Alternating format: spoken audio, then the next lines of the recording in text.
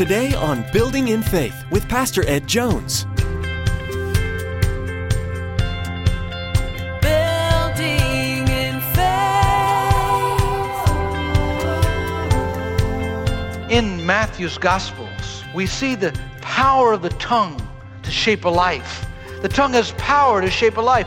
Jesus said, "For out of the outflow of the heart, the mouth speaks. The good man brings good things out of the good stored up in him, and the evil man brings evil things out of the evil stored up in him." What's inside comes out. What's in the depths of our heart is expressed through our mouths. Reaching up high with arms open wide, we see you're changing our lives so we can be your hands and feet. If you ever want to know what's in someone's heart, just listen to them talk for a while. The Bible says that it's out of the abundance of the heart the mouth speaks. As Pastor Ed continues his teaching series through the book of James, he'll be challenging us to deal with any sin that may have taken root deep down within us that is being revealed by what comes out of our mouths. If we're speaking ill of someone else, it could be that we have jealousy or covetousness in our heart. Now here's Pastor Ed with today's edition of Building in Faith.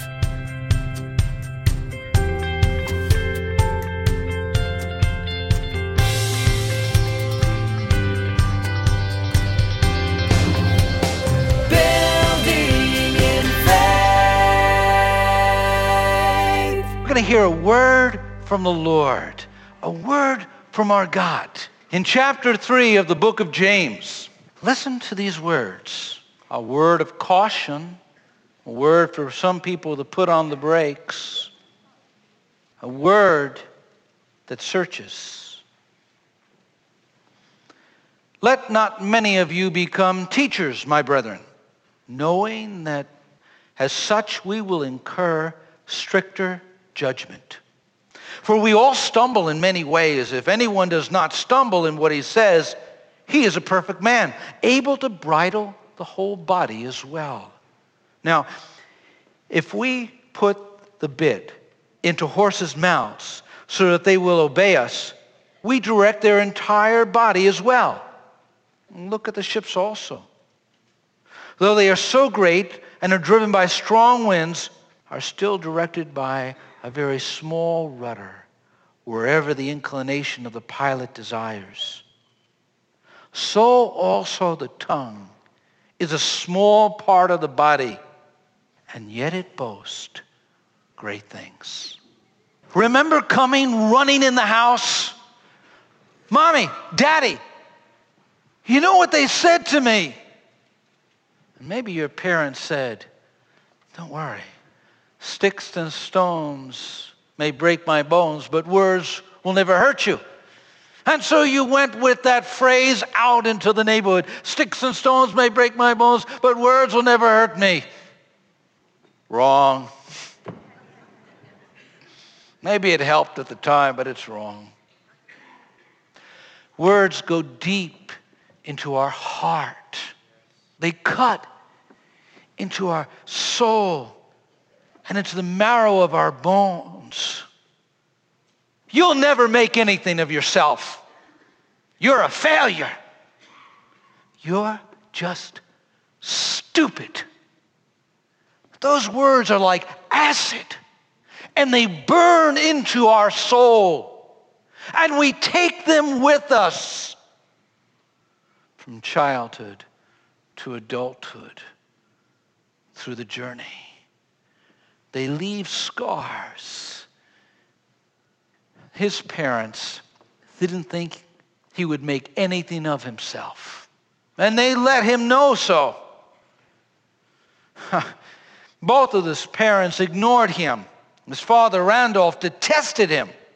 His mother paid no attention to him. He didn't do well in school.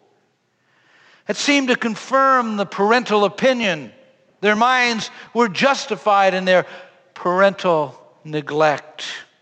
Upon graduation of Sandhurst, young Winston imagined that his father would be proud of him. But he didn't quite make the cut that his father wanted him to make. Listen to the words of this letter sent by the Father to the Son.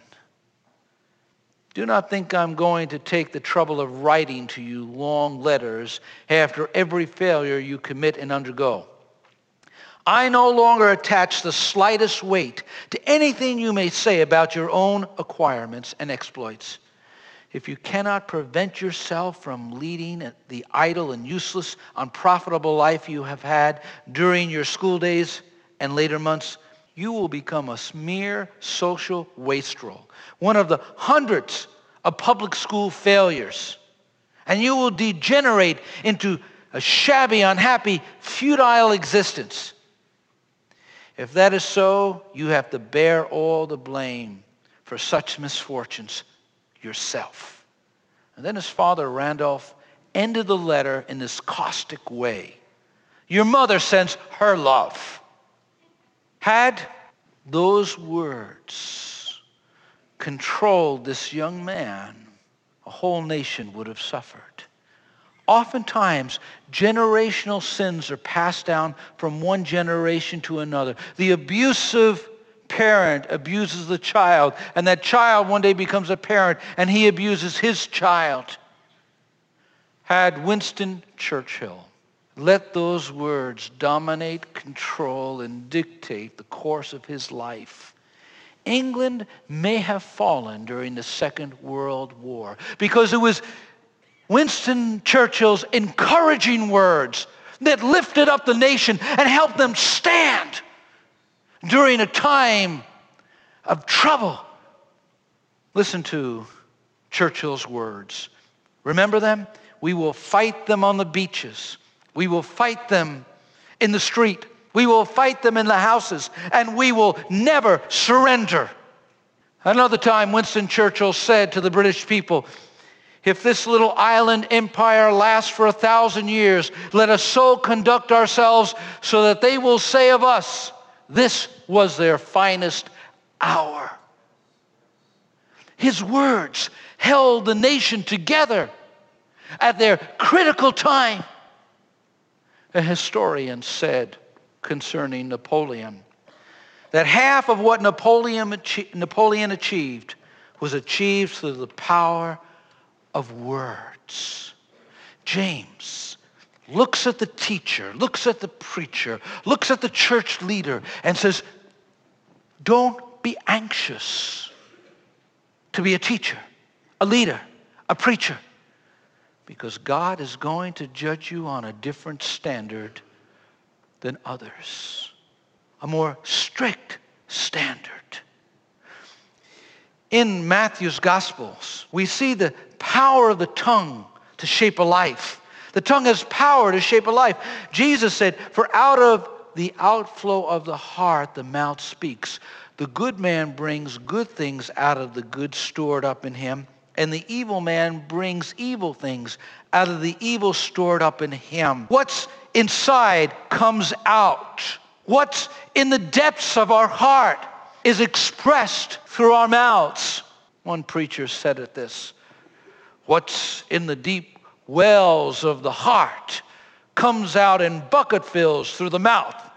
I like the way he said that. It's true. It's true. What we are is revealed by how we speak and what we say. Jesus tells us that. They're his words. Doctor, first thing you do when you go in his office, he says, stick out your tongue. He wants to know your health. He can tell by looking at your tongue. James tells us, stick out your tongue. It tells us about your spiritual health. The great test of a man's character is his tongue, Oswald Chambers said. The great test of a man's character is his tongue. James says that our lives will be measured by our speech. In James 3:1, not many of you should presume to be teachers, my brothers, because you know that we who teach will be judged more strictly. You're going to get off easy from this sermon in comparison to me. God's going to say, this is what you preached in April on Sunday morning. You said it.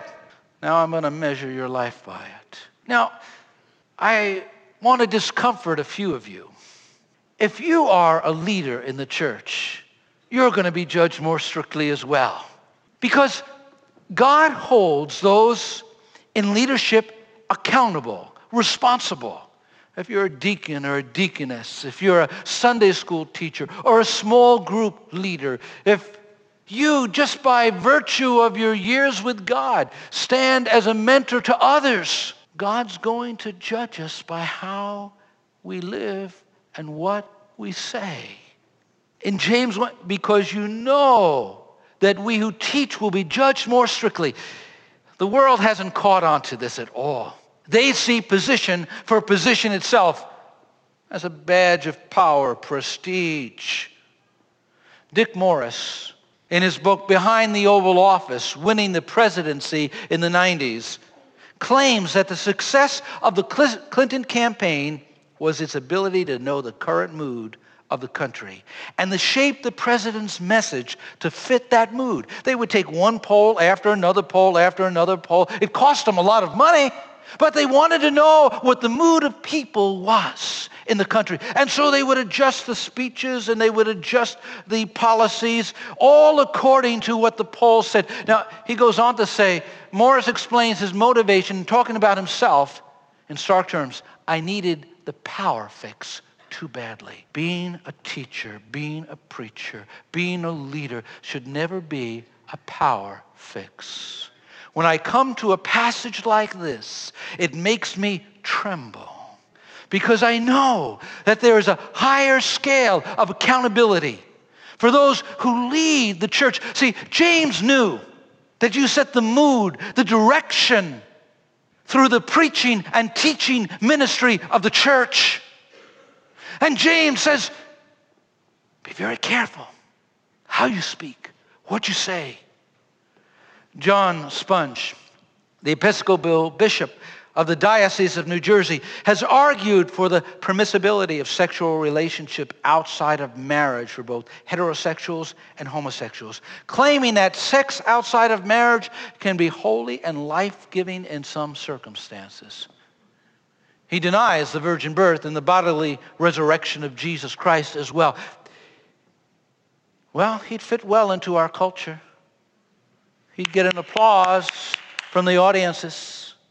But he is not saying what the Bible says. He is not saying what Scriptures teach. And we cannot package this message so that it fits into the culture and people just go away feeling good. You know, let's get a good feeling out of church. Let's get a fix when we go there. Get us through the week. Let us feel better about ourselves. Let us feel better about...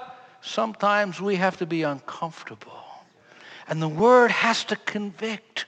When you listen to your favorite radio or television preacher, or you read their books, do they ever talk about hell or heaven? Do they ever talk about the judgment of God? Do they ever talk about the great doctrines of Scripture? See, the Bible tells us that God looks at those things. We have to represent the full counsel of God. We have to preach the full counsel of His Word, and we'll be held accountable if we don't. Matthew tells us in 12:36, but I tell you that men will have to give account on the day of judgment for every careless word they have spoken. For by your words you will be acquitted, and by your words you will be condemned. God is keeping track of our words, what we say and how we say it and when we say it. See, God watches, and there ought to be in our heart that sense of holy fear. Don't let something slip out of your tongue, negative, that cut people down. Don't let caustic words, acid-like words, burn into another man or another woman's soul so as to damage them. God gave you 2 eyes and 2 ears and 1 tongue. You should do twice as much listening as you do speaking. And he gave you a cage to put that tongue in. God wants us to live lives of accountability, to watch what we say and how we say it. Now, James recognizes that we all falter. In verse 2, our lives are being shaped by our speech. He says we all stumble in many ways. If anyone is never at fault in what he says, he's a perfect man, able to keep his whole body in check. We all stumble. That word stumble, pateo, means to trip, to err, to stumble. It's in the present tense, denoting that it's something that's continually happening. All of us, all through the journey, falter and fail. Never say, why did I say that? Boy, I wish I wouldn't have said it that way. Boy, I thought I had that under control. Don't say everything that comes to your mind. Use a little wisdom.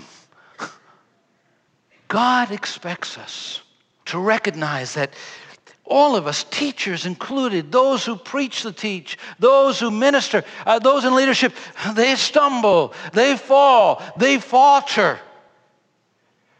But he says, the person who can control what he says is a perfect man. Now, that doesn't mean they are sinless. It meant that they are mature. Teleos, mature. What James is saying is, if you can control what you say, how you say it, when you say it, it's going to affect every other area of your spiritual life. Listen, if you gossip, I tell you, there's going to be a wall between you and God. If you backbite and are critical, it's going to affect your spiritual life. There's no two ways about it. It just is that way. And so we are shaping our inner self by what we say, how we say it. In Proverbs 10:19, the New Revised Standard reads, when words are many, transgression is not lacking, but the prudent are restrained in speech. I like the New Living Translation. It says, don't talk too much, for it fosters sin. Be sensible. Turn off the flow. Listen,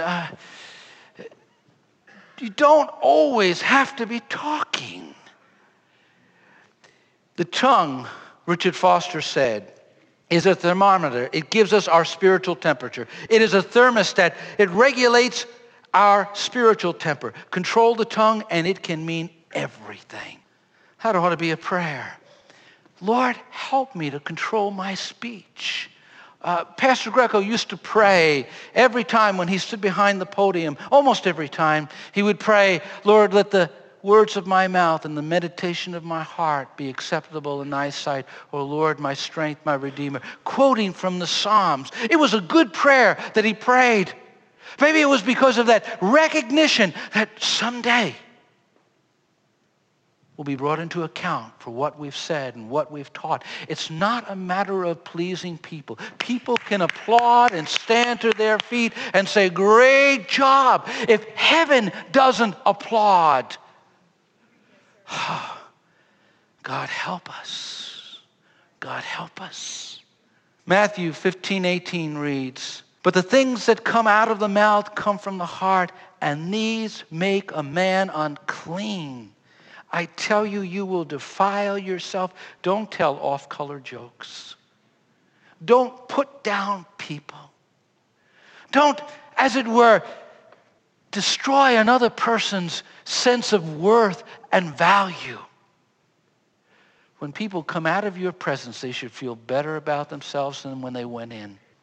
We should build up, not tear down. We should build up, not break down. Well, what do? Well, look inward. If you catch yourself saying something or some attitudes, it's a revelation of what's inside. Take it to the Lord. Say, oh, Lord, I didn't know that was in there.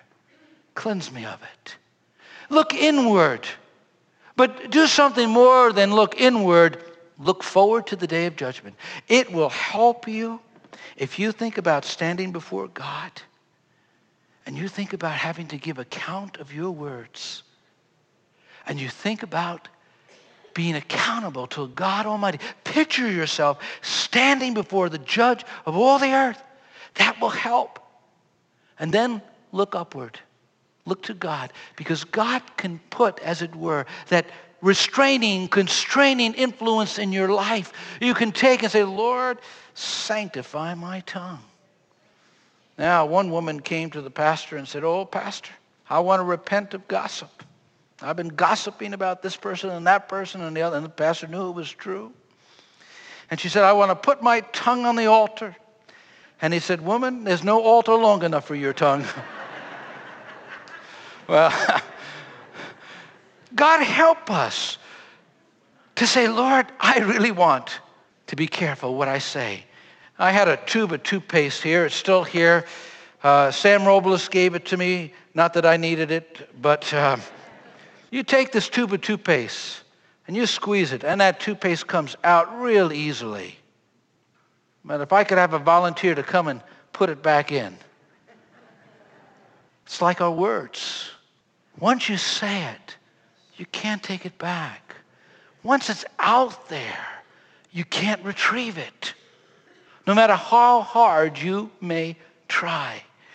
Now, the tongue has power to direct. It has power to shape our lives, but it also has power to direct our lives. In James chapter 3, verses 3 to 4, when we put bits into the mouths of horses to make them obey us, we can turn the whole animal. He gives us an illustration of a horse. Here's a huge horse, all of that muscle, all of that power, and you could have a frail woman, don't get offended, ladies, but a 100-pound jockey on that, just controlling that racehorse exactly the way she wants it to go, because there's a 2-pound bit in its mouth.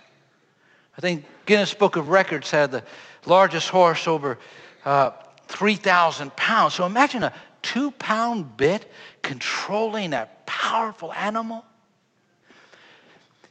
Our words control the direction of our life. If you begin talking negatively, talking critically, talking caustically, you're going to be directed a certain way. It's going to direct your steps. It's going to direct your attitude. It's going to direct your outlook. And it's going to control you. Put a bit in your mouth. Let God control you. I think of Adolf Hitler. When he came into power in Germany, he had great power of oratory, and he moved through his oration the German nation into the place of war and Holocaust. I think of Jim Jones influencing religious people to take their own lives. Power of the tongue is powerful. We have to determine to use it correctly, to use it right. I was reading about a small church in the village of Croatia. One day at the beginning of the 20th century, there was an altar boy named Joseph. He was helping the village priest celebrate communion. And the young boy Joseph dropped the chalice of wine on the floor, and it shattered. The priest looked at him, smacked him in the face, and said, "Get out of here. Don't come back." Building in faith. Programs like Building in Faith are wonderful, and we do know that God uses them in the lives of countless believers. We also know that just hearing God's Word is not enough. We must put into practice those things that we are learning. Pastor Ed is taking us through the book of James. We'll learn that we must be doers of the Word and not hearers only. Thanks for joining us for today's edition of Building in Faith. You've been listening to Building in Faith, the radio ministry of Dr. Edward Jones of Faith Assembly in Poughkeepsie, New York. Now we want to encourage you to log on to buildinginfaithradio.com and spend some time getting to know us. Again, to follow Building in Faith and access the archive of messages, log on to buildinginfaithradio.com. When you visit the site, you'll only need to remember today's date. Simply click on today's date. You can listen, download, and even share this message with your friends and family via Facebook and Twitter. If you have any questions, call us. Our phone number is 845-462-5955. That's 845-462-5955. Well, that's all the time we have for today. In the next edition of Building in Faith, Pastor Ed will continue sharing messages from the book of James. So be sure to join us. Until then, may God richly bless you.